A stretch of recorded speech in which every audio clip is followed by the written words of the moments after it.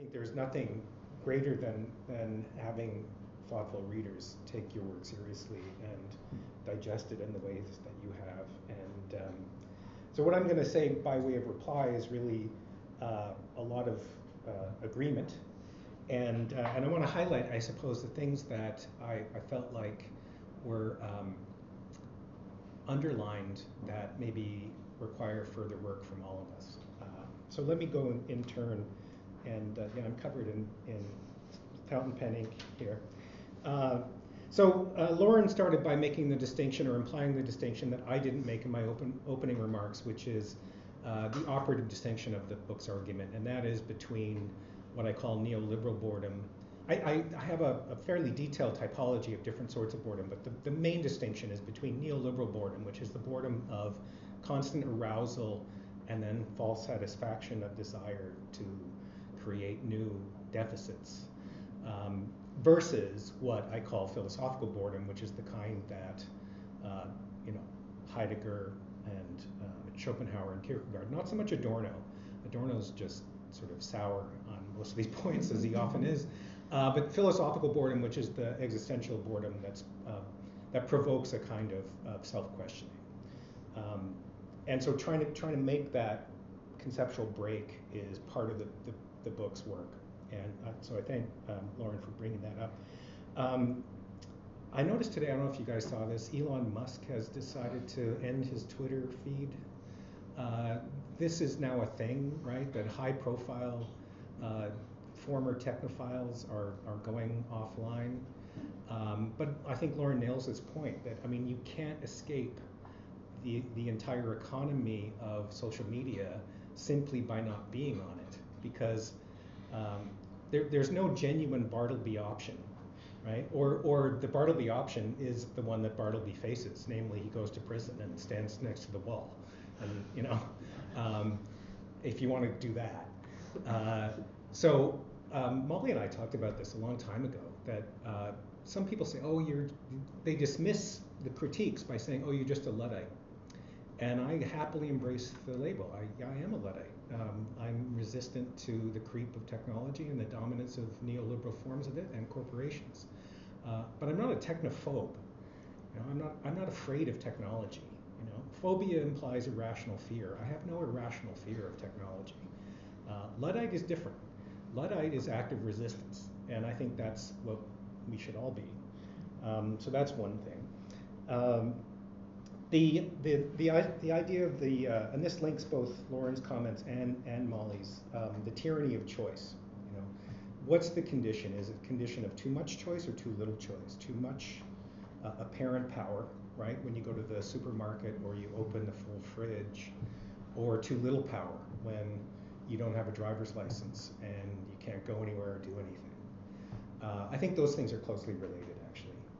But I really like that image of the teenager lying on the floor because I think that resonates with all of us. I mean, I don't know about you guys, but when I got my driver's license, I would just drive anywhere. I would just get in the car and drive because I could. And if somebody needed a pint of milk, I'd be like, yeah, I'll do that. Because before I had to walk everywhere, or maybe ride my bike. So there is that feeling of being trapped, and I want to come back to that point. Lauren and I have talked for many years about this notion of who is the I, and the notion of the self and the so-called authentic self. And I probably should have said, although I think it's implied, wish I were here is, in my terms, I don't know if it's true for Lauren, but it's a twist on wish you were here, which is the standard postcard greeting, right?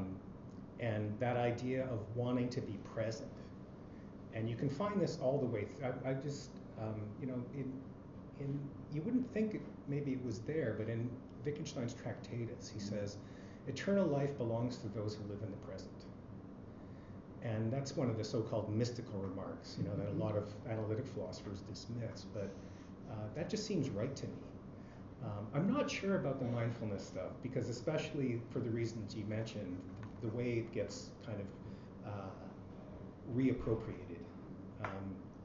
But the randomness thing, I think, is really fascinating, and I need to think more about this, because I didn't know about Noisify until you told me about it. I can't help thinking that with algorithms, there's always going to be an arms race, right? So if you take a few randomizing algorithms, I mean, there really is no genuine randomness, right? I mean, you can do what look like random generations, but they can just come back random enough. Yeah, random enough for a while, and then there'll be a countermeasure algorithm. So I like that idea, but I'm not sure it has legs. I really like Molly's point about physical isolation and the corporeality of boredom.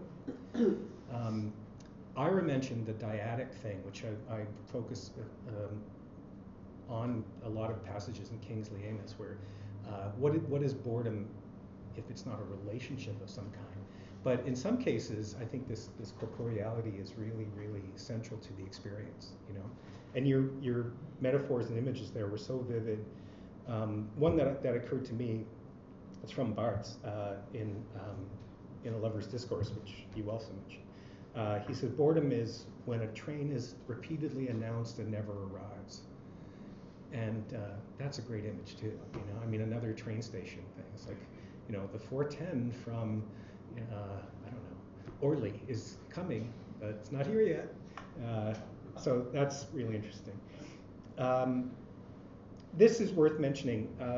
A lot of the stuff that goes into creating the condition of boredom, whether it's experienced physically or mentally, is about psychic conflict.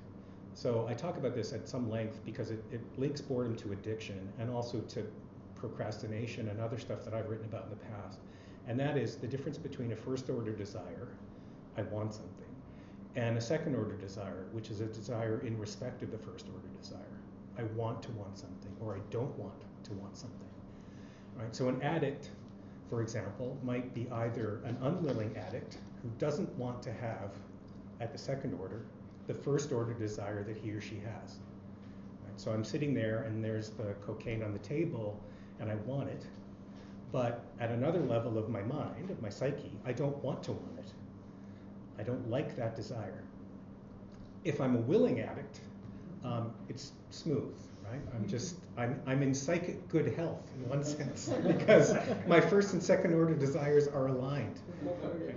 What? Frankfurt wholeheartedness. Right, Frankfurt wholeheartedness. That's exactly what he calls it. Right? So boredom and procrastination and addiction all have this kind of structural similarity about conflict between first and second order desires. The weird thing about boredom and procrastination is, unlike addiction, there's not a first order desire that you don't want, or perhaps might want if you're willing. There's an absence of a first order desire. Right? So this is what Adam Phillips, the psychoanalyst, calls, I quote this in the book, the paradoxical wish for a desire. Right? And that's very Frankfurtian language right there. He doesn't quote Frankfurt. That's exactly what Frankfurt means.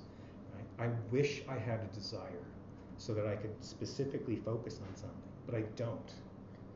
And that's that conflict creates the restlessness, the feeling.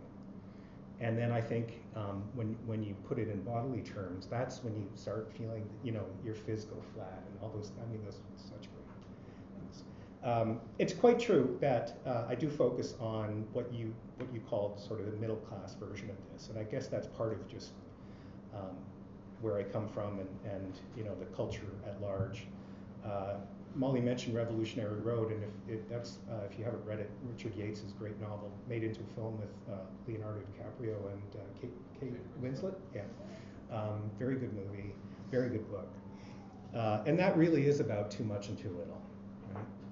And this idea that the only way to break up the cycle of having all the stuff that you thought you were supposed to have is to become destructive, right? Have an affair, crash your car, you know, be drunk all the time, commit suicide, you know, those will solve your problem in one sense.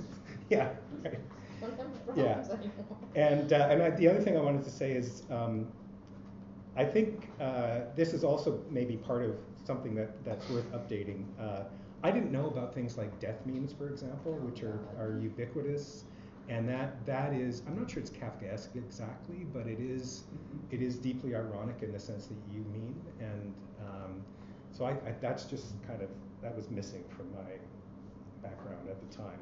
I should say, in David Foster Wallace's article about Kafka and young people, this is from some time ago, he says that they don't understand the blackness of Kafka's humor because they don't get absurdity.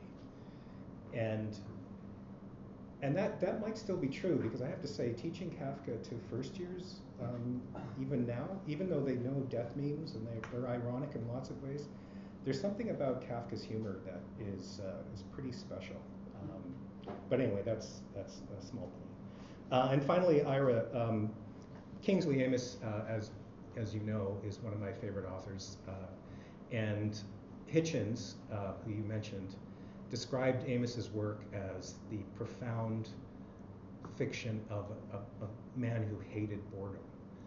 And this is true right from his first book, Lucky Jim, all the way through the Uncertain Feeling. And you can find it everywhere in Amis's fiction. And it's really very much from that post-war English period where there is not too much, there's too little. Right? There's not enough to drink, there's not enough to eat, there's not enough stimulation. And so seeking these, what turn out to be destructive things like affairs and power struggles, pointless power struggles, becomes itself almost an addiction. Last couple of points from Ira's remarks. I was thinking about the quotation from Barthes, which I think is from A Lover's Discourse, right? Yeah. Where you're waiting, and if you guys know that book, it's an amazing passage. If I'm thinking of the same one, where he's waiting for his date, and the date doesn't show up and doesn't show up and doesn't show up, and there's this extended period. And Amos has written about this too. When you're waiting for somebody to meet you, there's nothing else you can do. I mean, you can leave, but you're waiting because you want to see them. And so you are trapped. I mean, you're physically trapped at the bar or the restaurant or wherever it is. And Barthes has this great line in that passage where he says, "I decide to take it badly." Which is so great because it captures to me exactly that feeling. It's like, well, it's 5 minutes, it's 10 minutes, it's 15 minutes. Maybe the trains aren't running on time, but then it's like half an hour, it's 45 minutes, and then it's like that, you just tip over. And it always makes me think of, there's a wonderful passage at the end of Society of the Spectacle by Guy Debord, where he says the genius of the situation is what he calls savoir attendre, learning how to wait, or knowing how to wait. And he thinks that's revolutionary. So the political stream runs through this book. I didn't try to mine it out totally explicitly because I think it's better being implicit. But maybe that is the answer, is a certain kind of learning how to wait. Yeah, I think we'll stop there. Oh, one last thing is I do talk about user agreements in the book.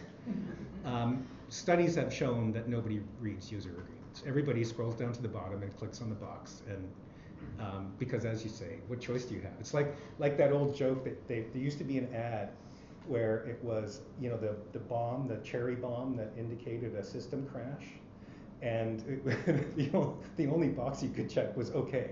Like, yeah, all right. That's the line about my cup from the user agreement. Right. Yeah. Yeah. Anyway, thank you all very, very much, and I thank you all for attention.